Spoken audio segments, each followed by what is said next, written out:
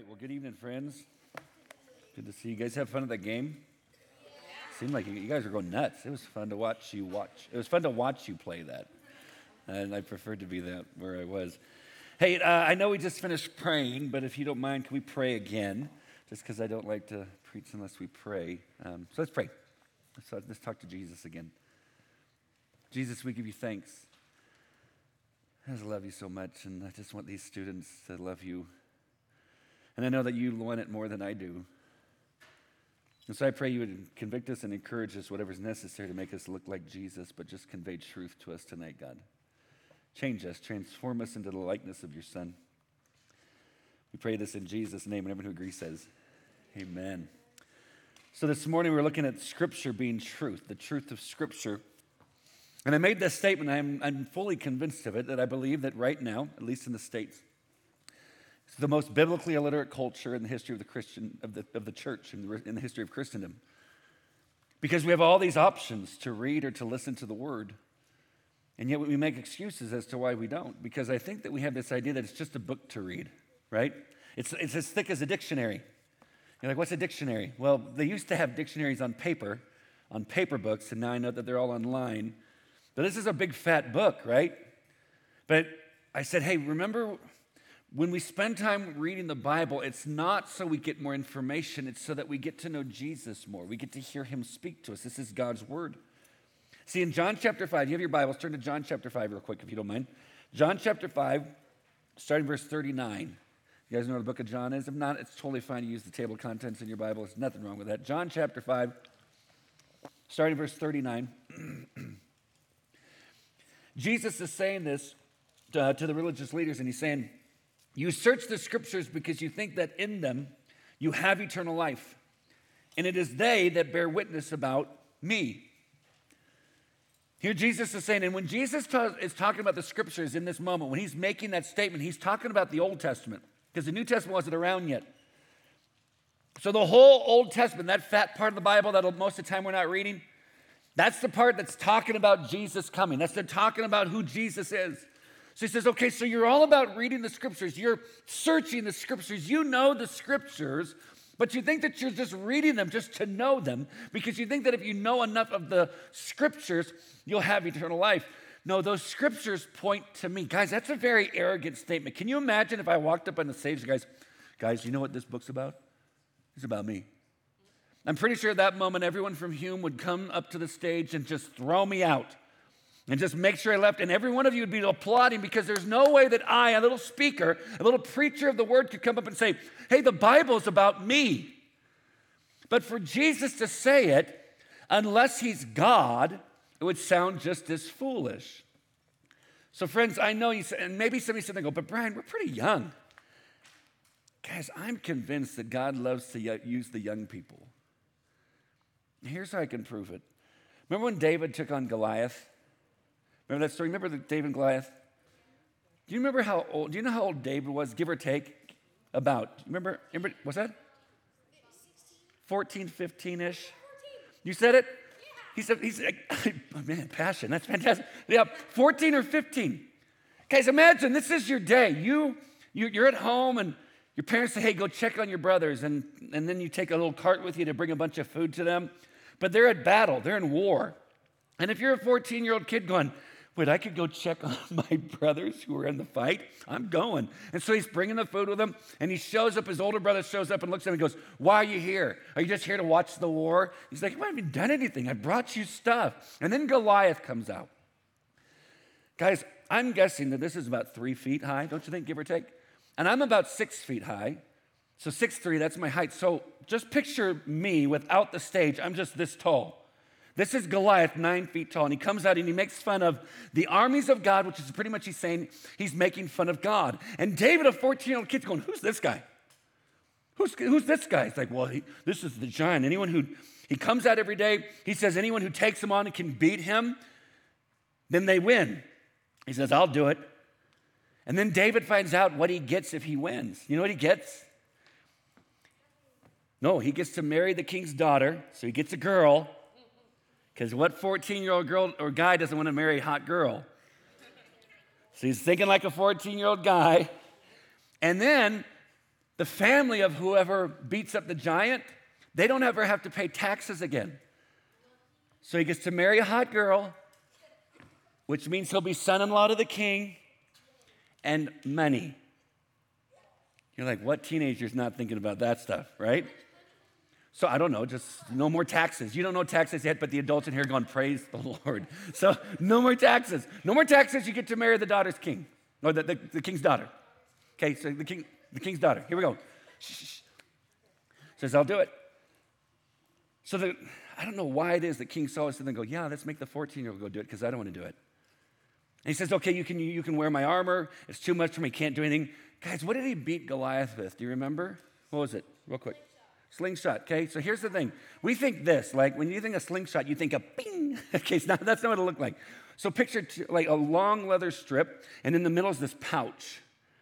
And so then you take both of the ends and you bring them into one hand and you put the rock in the pouch and then you just start going crazy. You start swinging it around. Guys, think about it. This is what he would do when he's bored. He's watching a bunch of sheep all day and there's not a lot to do it, but he said this when he's saying, I could take the giant. There was this one time a lion came up and took away a sheep and I went after it and killed it. That's a heck of a day. Another time this bear came up, did the same thing. I jacked it up. This guy will be nothing compared to them. And so as he goes to battle, he actually talks trash to the giant. He's like, oh, you sent a little kid. This is cute. And he goes, you know what, today, I'm going to drop you, and then when you hit the ground, I'm going to cut off your head. That's a lot of boldness. So all of a sudden, he takes a slingshot, going crazy. And he lets it loose. And he's sitting there, what's it going to do? Guys, people using that kind of slingshot, if they were skilled, that rock would come out of that sling like a bullet. I mean, that's how fast this thing's coming. It sank into the skull of Goliath and dropped him. First shot. Then David goes and picks up the dude's sword and cuts off the dude's head. So he won. And then it says he took the head with him. And that's where it's weird. Don't you think it's weird? Can you imagine him getting home? Like the whole battle continues. They go after the Philistines, and David has the head, and he goes home, and he's got this big old pouch, and his mom's like, hey, how are the boys? They're doing good. How was your day? It was okay. What'd you do? You don't want to know. What's in the bag? You definitely don't want to know. Where'd you get the sword? That's connected to what's in the bag, and I'm not going to tell you. Guys, God used a 14-year-old, 15-year-old kid. Guys, I'm convinced if you ever feel like if you ever have anyone tell you, oh, you're too young to be used by God in a great way, it's because they're too old. Like at some point, they have forgotten that it's not about age. God will use anyone that he wants to. The reason I want you to spend time in the Bible is not so you know more information, but that you meet Jesus. I watched this video from a while back.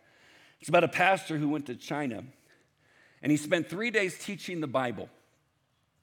There were 22 Christian leaders who traveled 13 hours on a train to get to a 700 square foot apartment. So picture 700 square feet, give or take, about the area you're sitting. That's about it. So 22 people show up. No stage, no air conditioning. In fact, there's no air conditioning. It's humid and hot. It's just hardwood floors, not really any chairs. They traveled 13 hours by train to show up. In order to go up to the apartment and to make sure that no one thought that there's anything suspicious going, because to gather as Christians in a church community not sanctioned by China is illegal. And so this is what they would do. They would go 2 by 2 up the elevator. 2 people get in the elevator and they would go up. And the rest would wait. They would wait an amount of time, and then the next 2 would go up. And they did this in order to get up to the top because one guy from the States is there to teach them the Bible. Think about it. 13-hour trip by train for a 700 square foot apartment so that they could be taught the Bible. He asked them a question. Out of the 22 of you here, how many Christians are you responsible for? Guys, think about it. Out of 22 Christian leaders, they were responsible for 20 million Christians. 20 million. And he's sitting there going, why am I here? Like the responsibility that you guys have is kind of blowing my mind. No air conditioning, hardwood floor. They sat on the floor. He taught straight from 8 a.m. to 5 p.m., maybe a little break for lunch. And they were glued. They didn't move. They listened the whole time. They're just like, give me more, give me more, give me more. He asked them this question, hey, what would happen if we got caught? What happened if we got caught doing this? And he said, well, they told me that in 24 hours I would be deported and then they would probably go to prison. And he asked how many of them had gone to prison because they loved Jesus. Out of the 22, do you know how many people raised their hand out of 22? 18. 18 of them. This is 10 years ago, 12 years ago. 18 of them raised their hand and said they had been in prison simply because they loved Jesus. So with 22 people there, he had 15 Bibles there with him. He passed them out, and so people were sharing, and here's this little older woman, and she's holding the Bible, and through a translator, he says, if you could turn to 2 Peter chapter 1, and all of a sudden, when the translator spoke the words, she just closed the Bible and handed it over to the next person, and she just sat there without a Bible. And he continued to preach out of 2 Peter chapter 1, and at break, he walked up to her and said, hey, I realized that you closed the Bible when I said what book we're going to go to, and then you handed it off. Can I ask why? And she goes, well, I already memorized that. Says, you memorized all of 1 Peter 1? No, I memorized all of 2 Peter 1. No, I memorized all of 2 Peter. You see, I was in prison, and they won't let you have a Bible, but people would smuggle the Bible in through pieces of paper. And every time I got it, I would memorize it.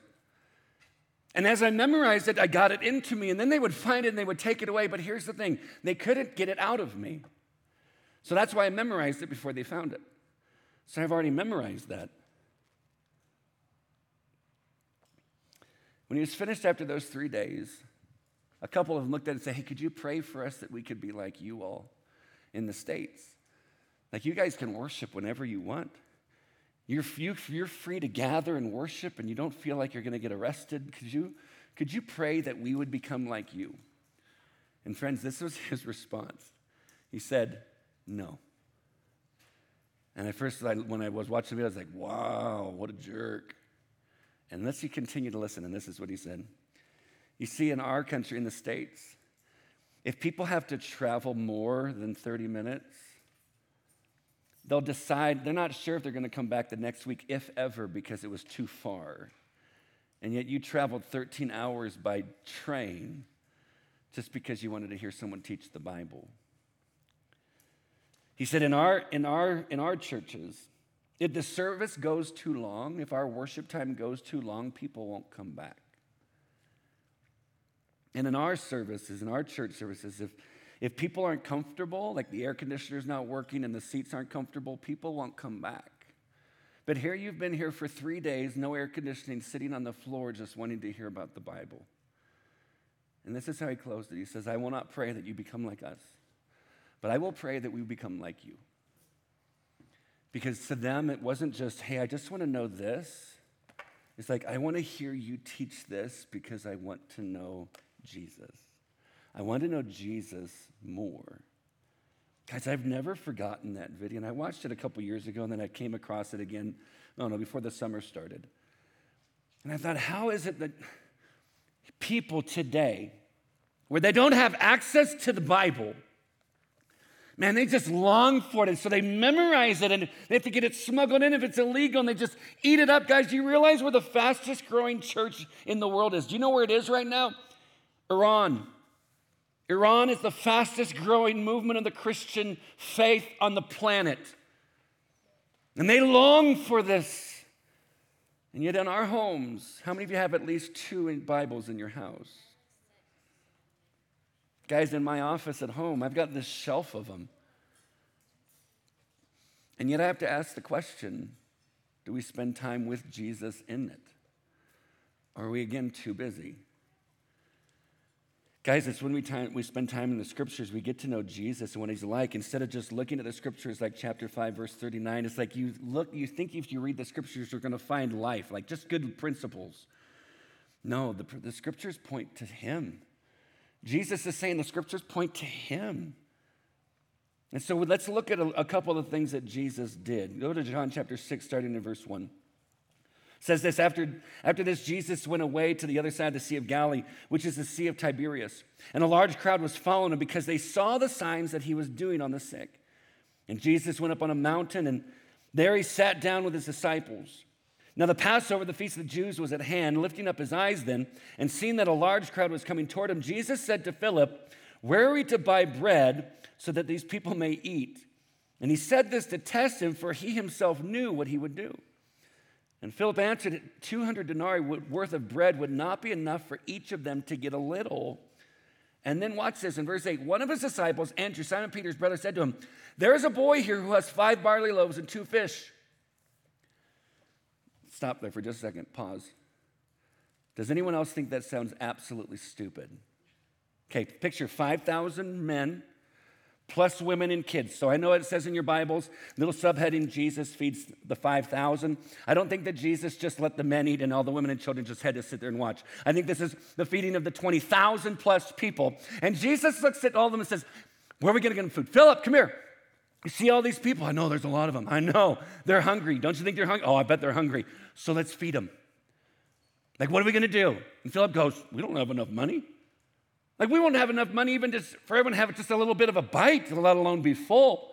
And then here comes Andrew, 20,000 plus people, 20,000 plus people. He's like, "Jesus, little boy here, got 5 barley loaves, 2 fish.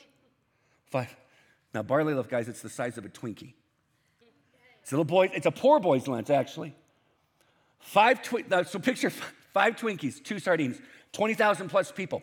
Jesus, 5 Twinkies, 2 sardines. Look, I got this." And don't you think that he had it at some point? Do you think that maybe Jesus is going, "They're getting it," until he said one word. Watch this. "There's a boy here who has 5 barley loaves and 2 fish, but what are they for so many?" Guys, you ever wonder how Andrew found it? How do you find the lunch? And it doesn't say it in the passage, but at least let's play with it for just a second. Guys, I remember being young, kind of, ish. So I remember when I look at my dad, it's like, Dad can do anything. Dad, I'll just brag about Dad. Doesn't it just like when little ones just know this: Jesus loves me, this I know, why? But the Bible tells me so, right? Like, for a little one, God can still do anything, and then we get older and we have to make him prove it. But they just know, little ones just know, God loves me. God's going to make it all good. So I'm going to go play. Is it possible that a little boy is close to Jesus when Jesus says, "Hey, how are we going to feed all these people?" And he's sitting there going, I got lunch. And maybe he's tugging on Andrew's, his little robe going, Mister. Here. Opens it up, solved it. Thank you. Well, 5 loaves, 2 fish. And all the disciples are going, "Are you kidding me? Are you kidding me?" And then he says this, "But what will that do for so many?" And what if this little 8-year-old's in the back going, "I thought he could do it. I could have sworn it. That's why I offered it." Watch, and Jesus said, "Have the people sit down." That's it. I wonder if he looked at his disciples, it's like, "Oh, you were there." Looks at the little boy. Maybe he gives them a wink. "Hang on. Hey, disciples, you go do the work. I got my partner here with me. You go tell all 20,000 people. It's going to take you a little bit of time. Get out of here. We're going to hang. You go tell them, have a seat." Watch, keep going with the passage. "Now there was much grass in the place, so the men sat down, about 5,000 in number. Jesus then took the loaves, and when he had given thanks, he distributed them to those who were seated. So also the fish, as much as they wanted, and when they had eaten their fill, he told his disciples, 'Gather up the leftover fragments that nothing may be lost.'" Guys, how freaky would that be? 20,000 plus people, and Jesus takes a Twinkie, and he goes, "Game on." Just starts breaking pieces. "Go on, disciples, distribute, get it moving." And the little boy's going, I knew it. And then he looks at Andrew, Mister, I knew it. I know. And what if Jesus says he's breaking, come here. And he's breaking, the kid's like, "I know, that's me." And he's just passing these out so that 20,000 plus people can eat so much that they're full. Middle schoolers, can I tell you this? Maybe you sit there and go, "But Brian, I don't feel like I'm really great at very many things." Jesus takes what you have and what you're willing to give, and he accomplishes the miraculous so that it's not on you to accomplish it. Do you see that in the passage? This is what I can offer. God, this is all I got. So God, I'm going to give you my best. This is mine. This is all I got. But you've got to do the rest. And at no point does God go, nah, that's not going to work. God just says, give me what you have. But what I have should be the best that I can give to him. Why? Because he's worthy of it. He's worth it. Guys, you imagine the disciples as they're walking and feeding 20,000 people, and Andrew's sitting there going, I almost had it. And all the disciples just keep their mouths shut because they knew they weren't even close. And as they're coming back, the little 8-year-old's waving. Can you imagine that little 8-year-old going home? What if mom couldn't come because mom's taking care of the other kids? And he walks in the house and mom says, how was your day? I got to see Jesus. And guess what? He took your food and he fed like a gazillion people. Because 20,000 people to an 8-year-old is a gazillion people. And can't you imagine the mom sitting there going, did they like it? Did they like my cooking? Yeah, they ate it all. They were all full, and then there's leftovers. And I did it. I did it. Because wouldn't an 8-year-old go, I did it? And wouldn't Jesus go, he did it? He gave it, and we did it. He gave it, we did it. Guys, now we jump to keep going, chapter 6, verse 16. When evening came, his disciples went down to the sea, got into a boat, and started across the sea to Capernaum. It was now dark, and Jesus had not yet come to them. The sea became rough because a strong wind was blowing. When they had rowed about 3 or 4 miles, they saw Jesus walking on the sea and coming near the boat, and they were frightened. Another gospel account says that they were terrified. And I'm going to be honest, friends, I would be too. Guys, you ever gone to the beach and maybe you're just kind of swimming along and something just kind of brushes up against your calf? Right? Don't you freak out a little bit? You're just kind of, and now somebody's sitting there going, I don't. I'm all tough. Okay, but picture it's at night. You're just swimming around, just kind of, you're just chilling. All of a sudden you feel this little, don't you just freak? You're just jumping around. What is that? I'm thinking, oh no, just someone tried to kill me. And they pull it out, it's like a little leaf, little seaweed leaf, that's all. But it freaks us out. Imagine you're on a boat, middle of night, and you're looking, and it looks like some dude's walking on water toward you. You don't sit there and go, oh, get the camera. Get the phone. That looks awesome. Post that. Hashtag awesome. Guys, you'd be freaking out just like they would be freaking. They're terrified, and they're not thinking it's Jesus. In fact, it might be the book of Mark that it says that Jesus intended to pass by them. It's like he wasn't even going to stop. He was going to make them keep rowing against the storm. But then they saw him. But he said, verse 20, it is I, don't be afraid. Now here's the part. Mark doesn't mention it. John doesn't mention it. I know why Mark doesn't mention it, because you know what most scholars think about Mark. Mark would write what he's hearing Peter preach. So when Peter's preaching, Mark is taking notes and he's writing his gospel account. But Matthew throws Peter under the bus. Because here's the story. So while Jesus says, don't be afraid, it's me, Peter from the boat goes, Jesus, if it's you, tell me to come to you on the water. Now, guys, if they think it's a ghost, doesn't that again sound really stupid? As if if they think it's a ghost, as if there's such thing as ghosts, if they think it's a ghost, do they actually think the ghost can't lie? Jesus, if it's you, tell me to come to you. And if it's a ghost going, oh, okay, come. But it's Jesus, and you know what he says? He says, come on. Can you imagine all the other disciples looking at Peter, and Peter, maybe he meant it, maybe he didn't. Maybe it's just like, if it's you, tell me to come to you. Watch, he won't do it. Come, oh, okay. And then they all go on, water walker. Get out of the boat, water walker, go on. And you imagine as he steps out and puts his foot down, and it holds. And then he steps out, and it's still holding him up. All of them talking trash would stop. And as he took his first step, and then his next, And can you imagine Jesus just standing there? Wind's going crazy, waves are going crazy, and he's just standing going, yeah. We always picture him just standing there, arms closed with his hands inside of his robe. Come. Like he's super boring. He has no emotion. He's never happy. He's never glad. He's never sad. He's just, that's him. No emotion. Guys, I don't picture him picturing that. Come on, keep coming. Come on. Because who created fun? Jesus. Who created adventure? Jesus did. So he's like, come on. And it says that Peter kept walking toward him until he noticed the wind and the waves, and he freaked out and began to sink. And it says that he cried out to Jesus to save him. And it says immediately Jesus grabbed him and pulled him up. He said, why did you doubt? Like you had it. Why did you doubt? You were doing it. Guys, one of the reasons I love that passage is two things. One, it showed the heart of a disciple. Peter's a disciple. The word disciple means follower or learner. The heart of a disciple doesn't just want Jesus' stuff. The disciple wants to be where Jesus is and to do what Jesus does. Can you imagine Peter just sitting there going, I want to do that. Maybe that was his heart. I want to do that. I don't want to sit in a boat. I want to do that. Jesus, tell me if it's you. Tell me to come to you. Come on. Yes. I want to walk on water because a disciple wants to do the things that Jesus does.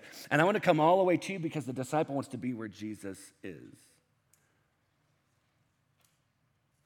Guys, you realize that the Bible never tells us to go make converts. What's a convert? Convert's kind of like a person who thinks one way, then they change their way of thinking. But he says go make disciples. Disciples follow. Disciples go where Jesus goes, and they do what Jesus does. That's what he told us to go make. Here you have Jesus saves Peter. It says they all walked back to the boat. In Matthew chapter 14, verse 33, this is the end of it. And those in the boat worshiped him, saying, truly you are the Son of God. Here's the other reason why I love this passage, is that it introduces us to this. Guys, if there was no storm, they would have never seen this moment. And this moment they needed to see that Jesus not only calms a storm, because he already calmed a storm before in Mark chapter 4. He already calmed the storm, but this time they got to see him walk on top of it. And the response that they had was what? They worshiped him because they saw God. They said, truly you are the Son of God, and they worship him. Why is this so important? Guys, the storm ushered in a new revelation of who Jesus was. How do I apply that? Friends, for those of you that are facing that hard thing right now, and you don't have to say what it is, I'm hoping that you have people you're talking to. You don't have to tell me, but I'm hoping that you have people that you can talk to about it. But that thing that you are going through, or that thing that your family's going through, or that thing that one of your friends is going through, whatever it is, or whoever it is, that thing, let's call that thing the storm. That thing is just terrifying. And you're freaking out, and you're trying everything you can do to get through it, and it just doesn't feel like you're going anywhere. This passage reminds me that Jesus knows the storm, number one. Number two, can walk all over the storm. And number three, that storm will be used by God to introduce you to a new aspect of who God is. Guys, the worst thing that God could do is to always keep the storms away. The storms introduce us to the miraculous side of God. Guys, you ever notice we want to see a miracle? You ever heard someone tell a story, miracle, that you've heard people tell the stories, or it's video or something that you read? You're like, I want to see it. But then the bad thing comes in where you actually need God to do the miracle. You're like, I don't want that. God, take this away. And God's like, I thought you wanted to see a miracle. Didn't you want to see the miracle? Well, I want to hear about it. I don't want to have to go through it. Guys, what do we want about God? Do we just want his stuff? Or do we want all of him? I remember in college, we were asked this question. I went to a Christian college, and the chapel speaker asked this one question. Imagine you go to heaven. One day you go to heaven, and when you get there, everything that heaven is, as fun as it could be, think about that. Guys, there's no more death. Who's been to a funeral? Okay? Aren't they hard? They're uncomfortable, right? And then I went to another show of hands. When you get to a funeral and we're going through that time, isn't there something inside of you just sitting there going, it's not supposed to be like this? Doesn't it feel like there's just something wrong? right? And so we deal with it, but in heaven, there's no more death.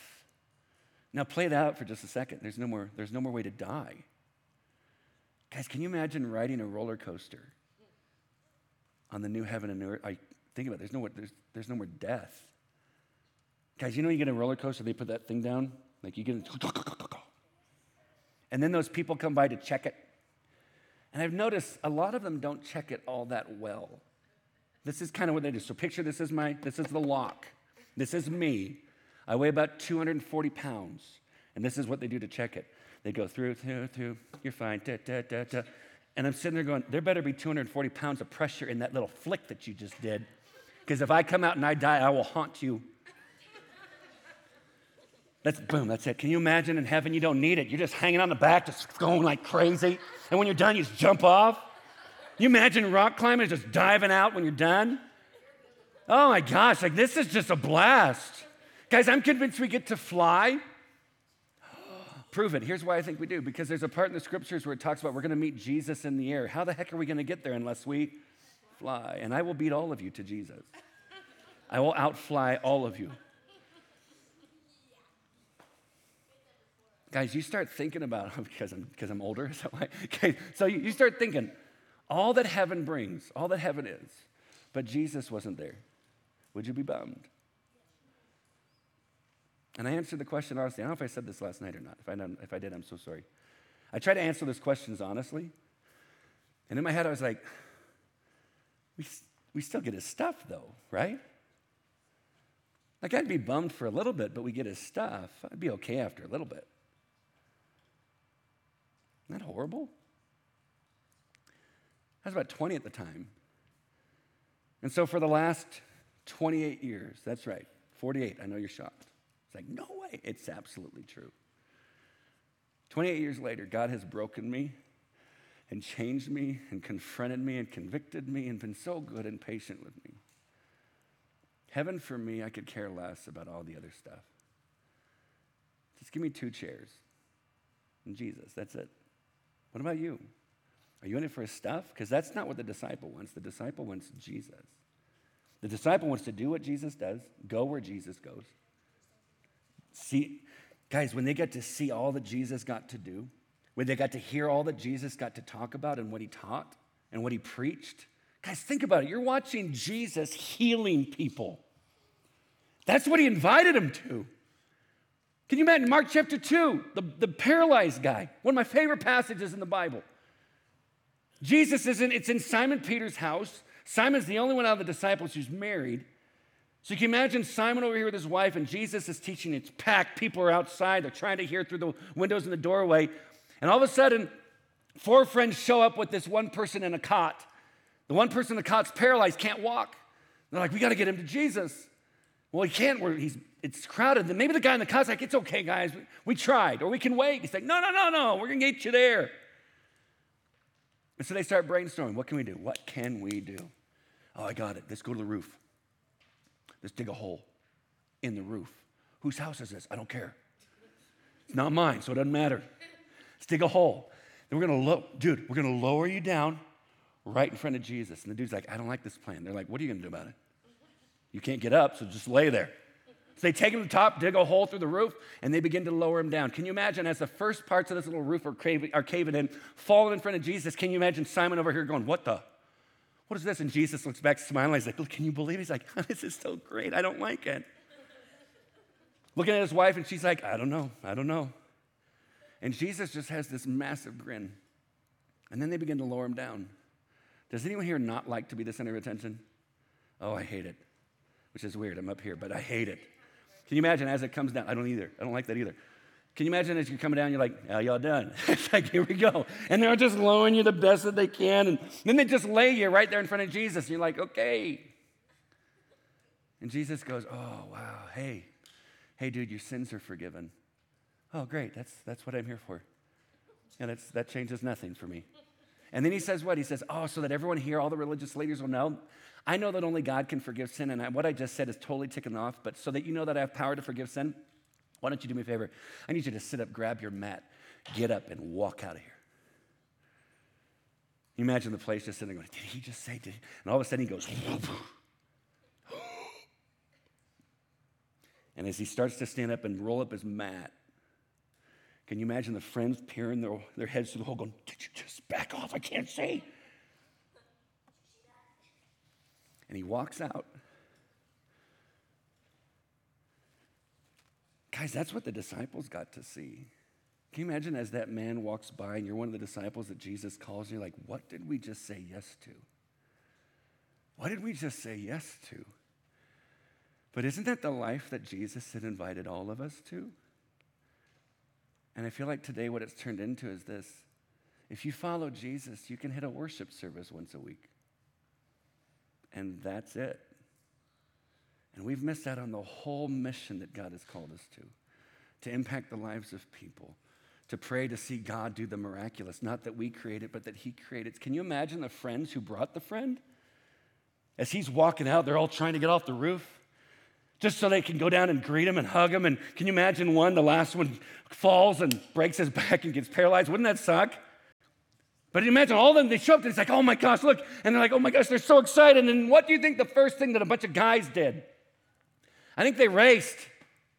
It's like, oh, you're healed, let's go. And wouldn't it be just like Jesus to make sure that this guy could run like a gazelle? And the disciples got to watch it. And they got to watch Jesus heal the blind and give hearing to the deaf. They got to see Jesus feed 20,000 people with 5 barley loaves and 2 sardines. They got to watch Jesus bring a 12-year-old girl back from the dead. They watched Jesus deliver people from demonic influence or demonic possession. They watched Jesus take a person whose back was hunched over and heal that person just like that. With withered hands, he would completely heal them in the moment. They heard what Jesus did. They saw Jesus calm a storm. They saw Jesus when he got out of the boat after calming the storm, and they're greeted by 2 naked demon-possessed men, and Jesus delivers them, and then they get back in the boat, and then Jesus heals this woman who had this condition for 12 years. Jesus just went from place to place dealing with people one-on-one, and then he would speak to the masses, and that sounds so different than what we've become used to. Because what would happen if we actually engaged the world that God has called us to go after? And where do we learn that we're supposed to do that? From this. How do we know how to do it? We just look at what Jesus did and we try it. We just try what he did. Tell people about how great God is. Pray that great things would happen and trust God with the results.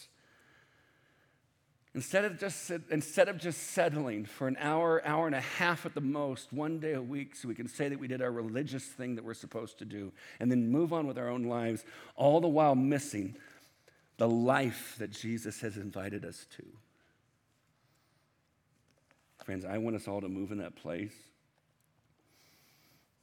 So what do we do with Jesus? Friends, Jesus is God. All the Bible points to him, and the Bible talks about his life, his teachings, and his miracles, and all of those things point us to truth. In other words, we follow Jesus because he's worth it. But know this, Jesus died for you because he deemed you the same. You're worth it. You are worth it. We learn all this stuff from this book. Oh, what a mighty God we serve, what a mighty God we get to follow. And if you don't know him, I pray that you would continue to ask the questions with your group. Think through it, engage in the process. But man, you were created for relationship with him. That's the main thing that you were created for. Can I pray for us as we close up? Let me pray. Jesus, thank you for your life. Thanks for coming to this planet as a man to show us what life can be lived like and what it should be lived like. Thank you that you came and you know what weakness feels like. You sympathize with us in our weaknesses because you know how hard things are. God, there's no other world religion that talks about a God who did that. This is the only one. This is the truth. All the other religions, God, we know to be false. This is truth. God, thank you for coming for us. Jesus, thanks for living the life that you lived. And thank you for inviting us to the life that you live. God, we love you. We pray this in Jesus' name, and everyone who agrees says, amen. Love you more than you know.